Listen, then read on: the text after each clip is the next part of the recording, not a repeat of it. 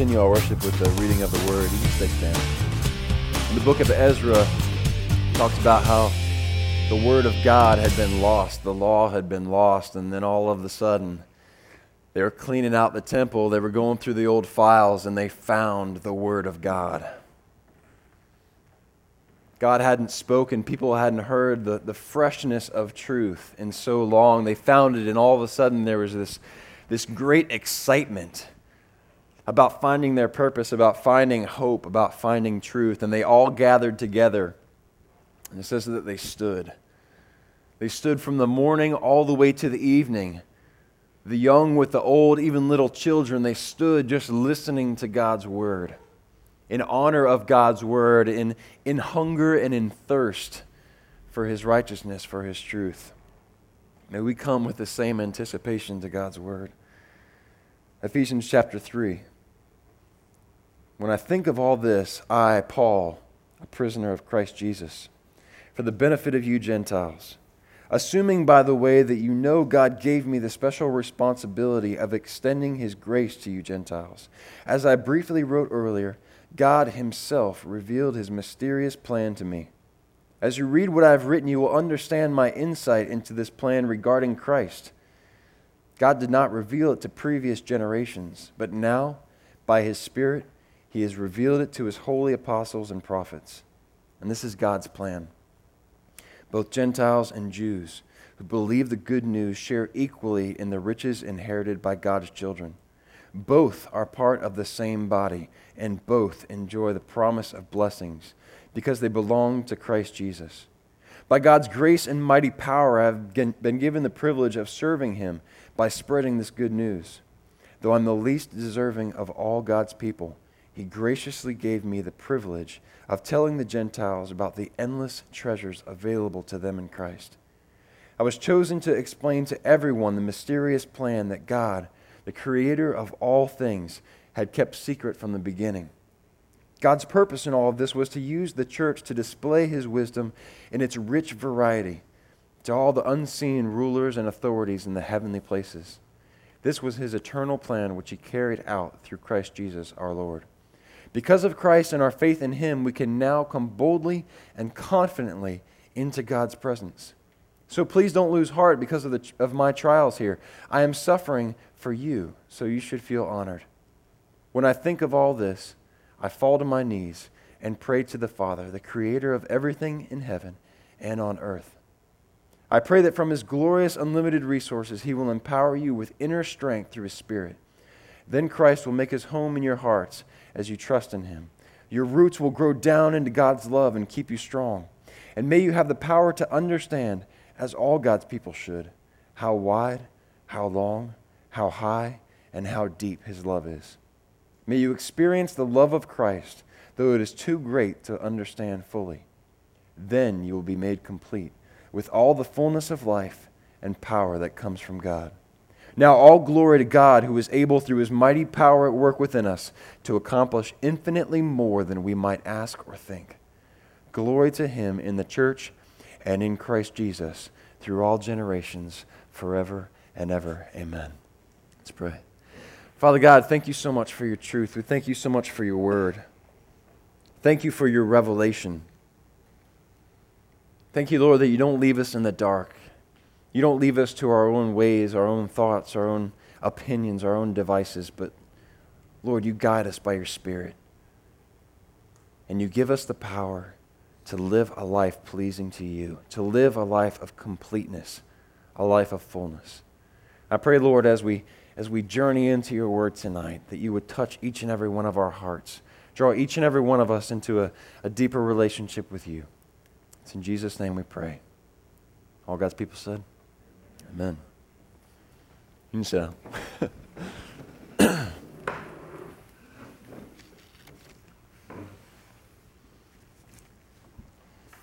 I think that in our Christian walk, in our journey to understand Christ, I think a lot of times we settle for a lover less wild than Jesus.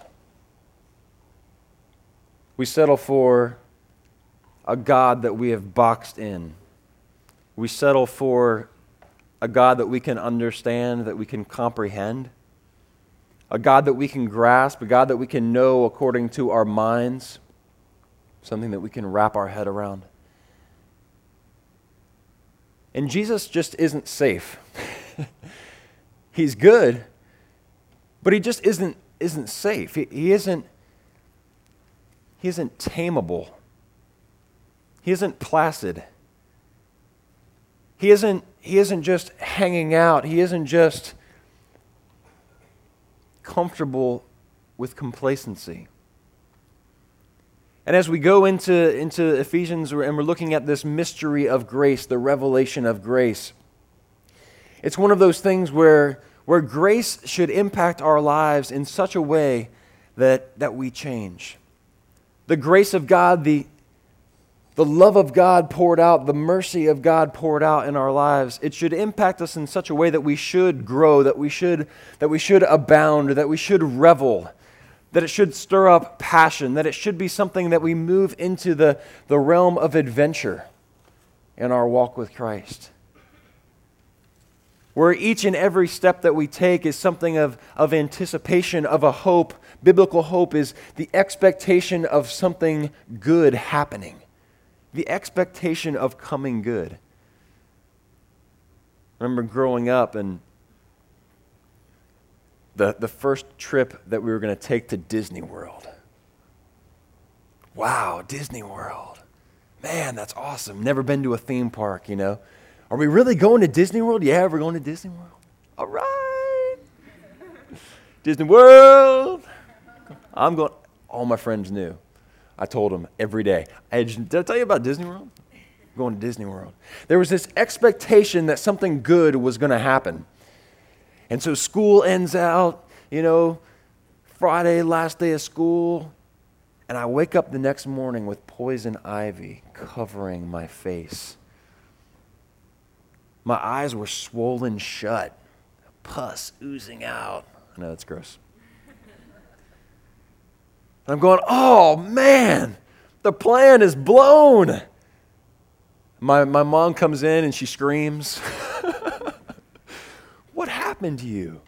They'd been building a water tower. They'd been burning off this land, and poison ivy had been burned, and it was in the air, and my face just exploded. And she said, do you want to go to Disney World? I said, are you kidding? There's still some good. There's some good that's going to happen. So we put ice packs on my face, and I wore a pair of my dad's big old 70s sunglasses, you know. Had the biggest smile. Looked like a monster, but had the biggest smile on my face, you know. Yeah, Mickey Mouse, Pluto, Donald, right. Yes. The expectation of something wonderful that my mind could comprehend, that I had, you know, kind of an inkling about what it was about. I'd seen pictures and I'd heard stories. Oh, you've been there? Tell me about it. Really? Wow. And yet God says in His Word that He wants to do infinitely more. Not just a little more, exponentially more. To the X power, not just squared. But something that is beyond our comprehension. He wants to do more than we can ask or than we can even comprehend, that we can even think about. So as we go into this journey, as we kind of take a look at what God has done over time, over a period of history, over the period of His story, the goal is to be able to identify why God has allowed certain things to happen. This is going to be our teaching lesson here. And the awesome thing about it is sound effects. The first age that God revealed started with creation. Creation through the fall. This was the age of innocence. It's the perfect environment. There's nothing wrong. Adam and Eve, it's just them. They hang out in the cool of the day with God. enjoying a relationship with God as it was meant to be. But something went terribly wrong. The fall. They fell from grace. They walked away from a relationship with God. And now we, some say 6,000, 7,000 years later, some say millions of years later, I don't really guess it matters.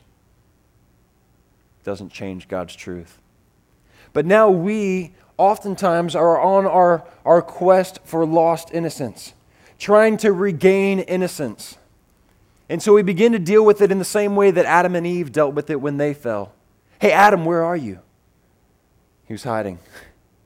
Adam, what are you doing? What's going on? What's wrong? Well, this woman that she messed me up, God. It's the woman's fault. Eve, what happened? Well, it was the snake. It was the serpent. It was his fault. And what happened was innocence was lost, and the blame game began. And here, this is one of the ways that we try to cope, that we try to deal, that we try to, devise in our mind. If I can just get back to purity, if I can just get back to lost innocence. But the blame game doesn't work. You can't blame your parents. You can't blame your neighbors. You can't blame God. Because as it all comes down to, each and every one of us have the choice. There was no society to mess them up. And we have no reason to take that as an excuse either. Well, I've been socialized this way. It's not my fault. Innocence. God debunked it. The next stage that God brings us into, that He reveals in His Word, the age of conscience. You gotta love these sound effects. It's wonderful having a toddler. You get to play with all these kind of things. Conscience, from the fall to the flood. All right, innocence is lost, and basically now what we can do is just kind of go with the flow, live and let live. Hey, I'm okay, you're okay, right? It's all good. Don't worry about it. You just do what you think is right. I'll do what I think is right, and we'll just kind of get along. But we don't get along.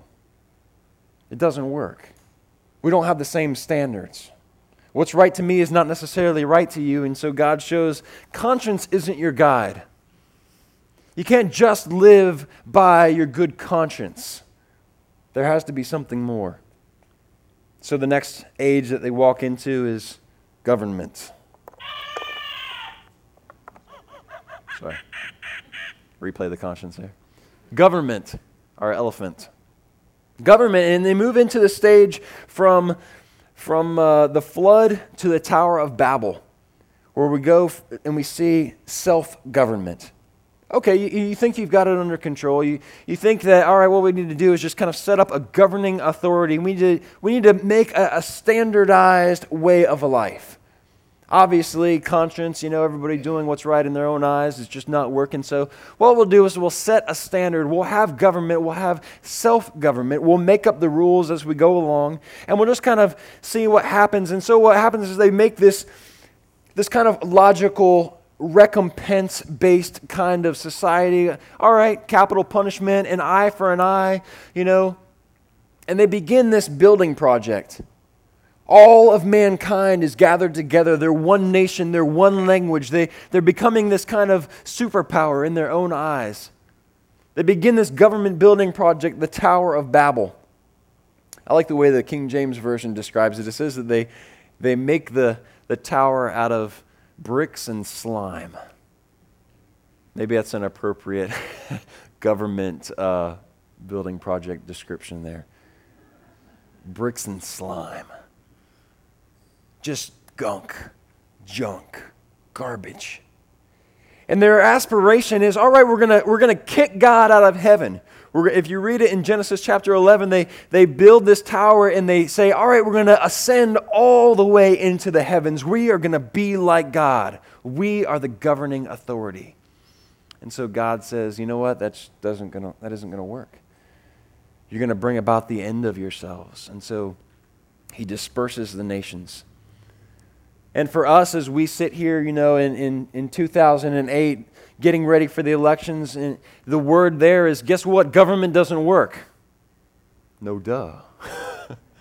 But there's never been a Savior on Capitol Hill. Our Savior is in Jesus Christ alone. Government, elected official is not the answer. So the next area that we move into is promise. Promise. If I just have a promise, if I just have a vision, if I just can kind of grasp the goal, if I can just have this hope, this idea for the future that I can move towards, then I can just kind of float above the present. Then I can just kind of soar above the things that are going on, because guess what? Something good is going to happen. I've got a vision, I've got a goal, I can make it through, I can be future-minded, I can be future-focused, and, well, the present doesn't really matter. It does matter. So this promise doesn't work. And that era goes from Abraham all the way to the Exodus. And we see that as Abraham follows the vision given to him by God, as he goes on this journey of faith, we see that it sours. We see that the vision wasn't enough. We see that he ends up being in a place where the children of Israel, as he goes to Egypt, the journey of faith has gone south. They've gone from Israel down to Egypt, and now they're in bondage. Now they're in slavery. The promise doesn't work. So then we have the law. From the Exodus to the cross. The law. All right, God, well, you know what? Great. We've tried it our way. We lost our innocence. We can't do things by our conscience. Self-government doesn't work. We can't follow the promise that you've given us. And so, well, God, just make it really simple for us. Make it really easy. Just give us a law. Just give us something new. Just give us the do's and the don'ts.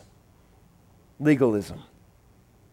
Just tell us what to do. Give us these real simple things that we can follow, and then everything will be great. Then we'll know how we can please you, and then we'll know how to have a relationship with you. Then we'll know how to do this thing called life, and we'll begin to get successful, and we'll begin to feel satisfied with ourselves. And God, just tell us what to do.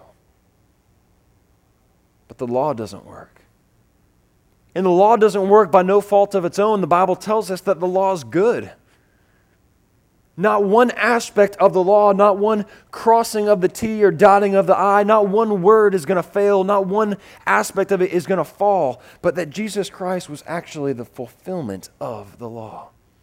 And yet, I can't keep the law. Even on the way here, my mind got into the song and my foot went to the floor. And I found myself, 55 and a 45, I better slow down. I can't keep the law. Even when I try, even when my consciousness is aware and I'm on top of it, guess what? There's going to be times when I slip up, when I make mistakes. And if we break one aspect of the law, then we've broken it all. The next era, grace. From the resurrection to the present time and beyond until Jesus Christ returns, the age of grace, the age of the church. And this is really where we kind of pick up with Paul in Ephesians chapter 3. And this is where we get this revelation of the mystery of grace, that now it's no longer works. It's no longer what I can do. It's no longer what I think, but this is grace through faith. Nothing that I can do so that I can't boast, so that I can't get puffed up, so that I can't get prideful. It's all about what Jesus Christ has done. And so he reveals this mystery, this revelation. And pick up with me in verse 8. Ephesians chapter 3. It says, though I am the least deserving of all God's people, he graciously gave me the privilege of telling the Gentiles about the endless treasures available to them in Christ. I was chosen to explain to everyone this mysterious plan that God, the creator of all things, had kept secret from the beginning. Here he is, he kind of identifies what God's doing in his life and using him in the scope of history to kind of debunk and to point to, hey, guess what? Man's ways, man's devices, man's opinions, thoughts, they're not going to work. We've got to get to this thing called grace, where Jesus Christ does it all, where we understand and we get past our knowledge and we get past knowing to a place of experiencing God. And he says, it's my great privilege to serve you in this way. One of the things I love about my wife is I never ask her to serve me. She simply does it because she loves me. She blows my mind. She's always looking for ways to please me. She's always looking for ways to serve me, to express the great love that's in her heart. And she just simply says, it's my pleasure. I can't believe that God has given me you, and I love you so much that I just want to serve you. It blows my mind. I go, wow, that's such a beautiful picture of Christ. And here Paul is emulating the same thing. He says, you know what? I'm in prison. I'm writing this letter because of my suffering for the faith, and yet we don't read anything about the hardships that he's going through. Instead, we read, it's a privilege for me to suffer for Christ. It's a privilege for me to be in suffering and to be in torture and to be in a cold and damp cell where there's rats running around. It's a privilege for me because I know that God is using this to glorify himself. He speaks of the endless treasures. The King James Version talks about it in terms of unsearchable riches. You've probably heard the footprints in the sand. You know, we kind of get that little picture. Maybe it gives you warm fuzzies. We look back on our life and we see walking along the beach, you know, there's two sets of footprints, and we go, oh, God, he's walking with me through life. He's never going to leave me or forsake me, you know. And then we review our lives and we see those times, well, wait a second, there's only one set of footprints. What's going on? What happened? And God said, oh, those are the times, you know, those are the times that I was carrying you. Oh, God. You're so sweet. You must really love me. But this is something different. This is the unseen. This is the intangible. This is something that we can't experience with my senses. We can't grasp it. We can't hold on to it. And the Greek word actually paints a picture. It says, not being capable of being traced by footprints. Got any kung fu fans in the house? Remember Master Khan? Master Khan, and he tells Cain, he says, all right, grasshopper, when you can walk on the rice paper and leave no trace, then and only then you'll become a master. Then you'll become one with the environment around you. Then you'll know what's up. God's got some mad kung fu. Here he is, he's going, I'm undetectable. I'm under your radar. I'm always working, I'm always interacting, I'm always drawing things out of you, I'm always orchestrating, I'm always working it out for your good. But sometimes you're just not going to see it. Faith is the evidence of things not seen. And this is the challenge for us as we move into a deeper relationship with Christ, to go not just by, oh God, yes, you're beside me. You're the paraclete. You come alongside me by your Holy Spirit and you comfort me and you encourage me and you're my friend, you're my buddy, you're my helper. You're not just my provider and my protector. You're not just Jehovah Jireh. You're not just the one who's carrying me and taking care of me. But there's also this mystery. There's also this aspect of you that I just simply can't grasp in this battle of the infinite versus the finite, in the battle of the known versus the unknown. Faith is the evidence of things not seen. Pick up with me in verse 10. God's purpose in all of this was to use the church to display his wisdom in a rich variety, to all the unseen rulers and authorities in the heavenly places. This was his eternal plan, which he carried out through Christ Jesus our Lord. Because of Christ and our faith in him, we can now come boldly and confidently into God's presence. So please don't lose heart because of my trials here. I'm suffering for you, so you should feel honored. We see the mystery. We see God's design, we see his plan unfolding, we see the things that he's doing, and yet there's that aspect that's unseen. There's that part of his design that he's created that we just can't really wrap our minds around. That we can't fully grasp, that we can't understand, that we can't comprehend. And so we ask the question, why is there a mystery at all? Why does there have to be a mystery? Why God can't you just kind of boom, snap? Open my understanding. Why can't I just be like Christ? And it's uncomfortable for us. And God's created us with a certain design, with a certain potential. He's created us to soar. He's created us to fly. He's created us, we went through Song of Solomon. It says, my beloved comes on the mountaintops. He bounds across the mountaintops. He's created us to be able to overcome life circumstances and life situations, as Paul did.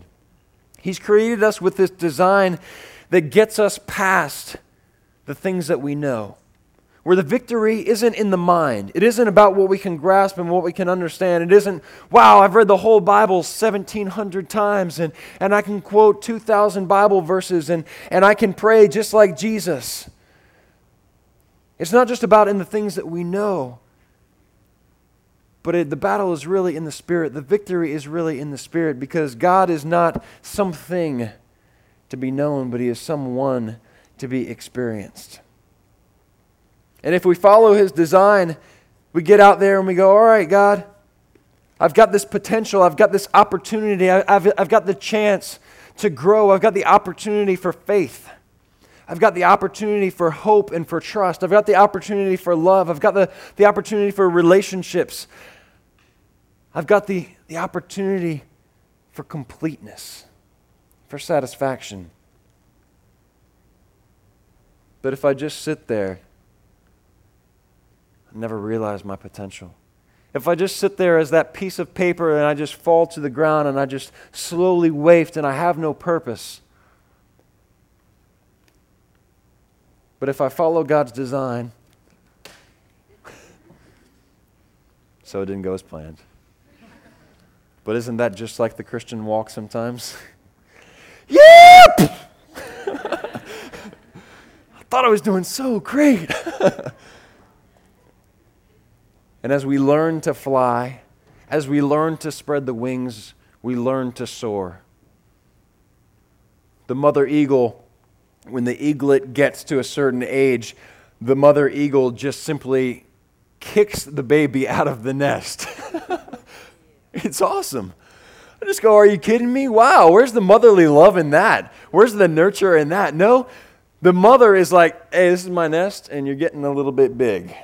So you better learn. And they live on these cliffs, and there it is. They're at the top of this cliff, and the eaglet is on the way down, with no bungee cord. Just, whoa! I got to spread them. I better learn to fly. The leap of faith, the life of faith, and that's really what God's called us to. And sometimes it's uncomfortable. But we have to find that potential. We have to identify the potential, and we have to be able to release it. And for some of us, we sit there and we go, you know what?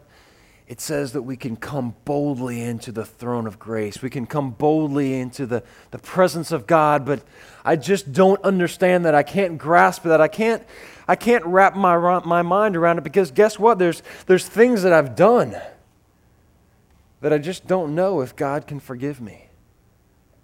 Maybe God didn't really mean me.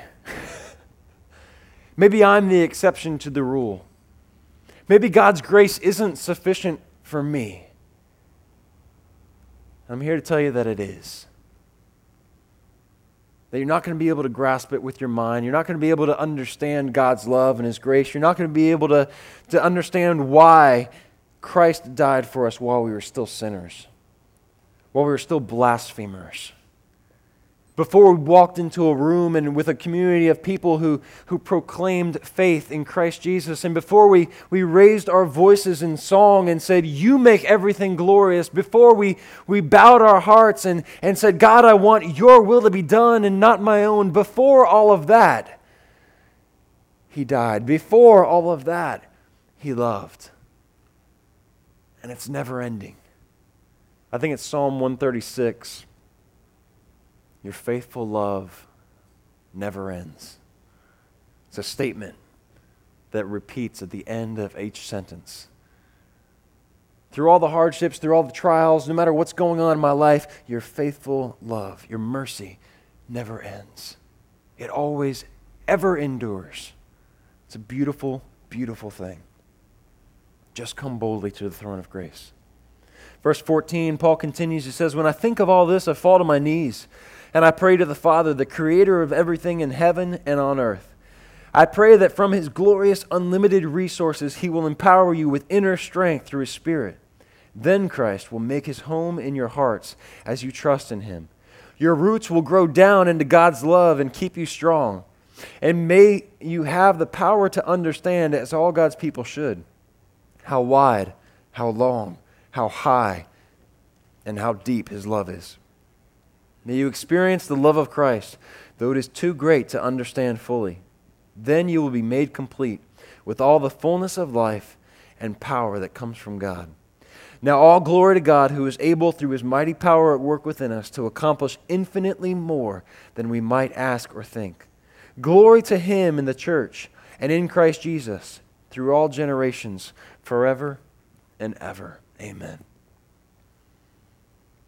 The mystery of God's love. But the mystery is one of those things that makes us uncomfortable. Just like in the 8th grade English class where we learn, the adverbs. Who, what, when, where, why. These are the questions that adverbs ask. We want to know. We've trained our minds. I want to know who. I want to know when. I want to know why. I want to know what. I want to know how. I need to know these things. This is where I find my comfort. This is where I find my security. This is where I find my peace. I need the answer. I struggle with the unknown. I have questions. Why? Why is there pain? Why is there sickness and disease? Why do bad things happen to good people? Or maybe more profound, why do good things happen to bad people? That's a killer. I can't grasp that. I can't wrap my mind around that. The people that are doing all of the wrong things just seem to have life so easy sometimes. Why is that? Where do I fit in? Where do I find fulfillment? Where do I find satisfaction? What is the point of life? What is the source of creativity? What is the source of life? Where does life flow from? And what about the zeitgeist? Seen that on YouTube? These people that have put together these series of films that basically say, we have all of the answers. It's all a big conspiracy. And we've debunked it. We've figured it out. But what's the point? Their point is that you can be set free by the knowledge, as they have understood it, that the world sucks. Wow, thanks. That really gives me some real hope. That really gives me something to look forward. That really gives me something that I can just use tangibly in my everyday life. That really makes me want to get out of bed in the morning. And their idea behind that is that, wow, that should be freeing. The truth will set you free. They quote Jesus. The truth will set you free. But that isn't the truth. That isn't hope. That isn't the source of life. But we want knowledge. But God is not something to be known, but He is someone to be experienced. It said there in that section of verses that then Christ will make his home in your hearts as you trust in him. And the real question for each and every one of us is, how comfortable is Jesus Christ in your heart? Does he have room to move around? Does he have access to the different areas of your heart? Does he have room to spread out? Is he able to infiltrate your thoughts? Is he able to govern your actions? Is he able to help you with the things that you're feeling? Does he have free reign, or is it one of those things, we've got the room that's closed off, restricted access, the man lair? Well, this is where I do what I want to do, God. This is where I have, my little security blanket actions and feelings and things that make me feel good as a human. This is where I express who I am. Does he have access to your personality? Is your heart open enough to say, God, change me, make me, mold me, shape me into who you want me to be, into who you have designed me to be, in the unique individual that I am? That's a big question for us. Does he have room to spread out? The explanation there as he talks, he says, how high and how wide and how deep, how long is the love of God? Something that is describing space.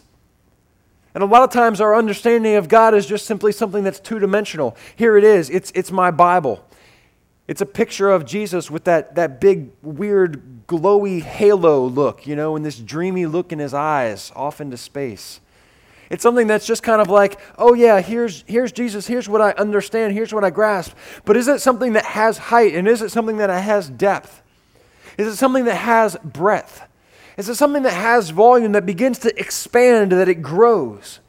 That as I walk forward, as I move forward in my journey of faith, that the love of God is something that is just exploding out of me.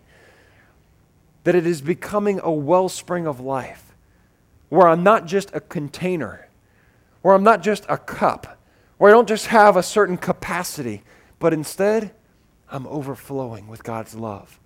I've become a conduit.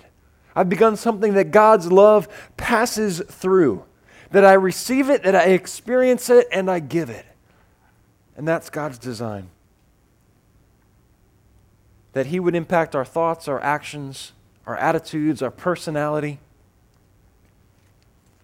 Part of the journey that we've been going on in this letter from prison is we've been receiving a letter from a man named Richard.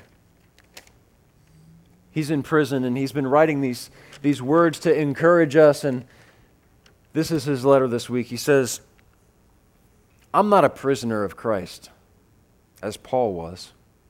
I'm not in prison because of my work to those who are not Jews, as Paul also states in the first passage of Ephesians. So it's difficult for me to truly understand being incarcerated because of my faith. However, I do understand that Paul did not waste words in detailing his hardship. He didn't complain of the injustice, and he did not resort to blaming anyone or anything. He simply got to work. He looked beyond his circumstances to his greater priorities in life. He wrote to believers hoping to encourage, and he prayed. What better example could those of us incarcerated use than this? Most of us in here do everything except follow that example. We whine about the system and complain about the injustice. We blame our parents, society, our friends, the judge, the neighbors. Those are the reasons for me being here, not the fact that I robbed a bank, took 17 hostages, and ran over a local policeman as I tried to get away. Not to mention that I did it on a Sunday. In light of the way Paul handled his incarceration, we ought to feel convicted. We ought to want more of ourselves than the self-pity that is so common. When I read the things he prays for in Ephesians, I realize that he answered his hardship with faith and action, and I feel compelled to do more and to be more. There's always something in God's kingdom to be involved in. My circumstances should never dictate that involvement. I could write to friends and family and encourage them in the faith. I could speak more of the truth to the people around me. I could take action as Paul did. It also occurs to me that this philosophy isn't limited to my current situation alone. Throughout my entire life, I can take action in spite of hardship. I don't have to wait for my finances to straighten out, or for my degree, or even for all my theological questions to be answered, or for the right mood. I can take action now, and I can be faithful. I don't have to weigh out what I do and do not deserve, or question whether or not I'm deserving of another year of incarceration or another 10 years. I'm called to action, and when I take action, those trivial matters fade away. As I read Richard's letter, I was struck by the fact there are great similarities between a man incarcerated and those of us that call ourselves free. The condition isn't one of a prison. It's not one of a cage. It's not physical bars that bind us. It's not something that we can wrap our mind around, but the battle is something that's spiritual. It's a human condition. Each and every one of us, our need for Christ. Paul says in verse 18, "And may you have the power to understand, as all God's people should, how wide, how long, how high, and how deep His love is. May you experience the love of Christ, though it is too great to understand fully. Then you will be made complete with all the fullness of life and power that comes from God." Will you pray with me?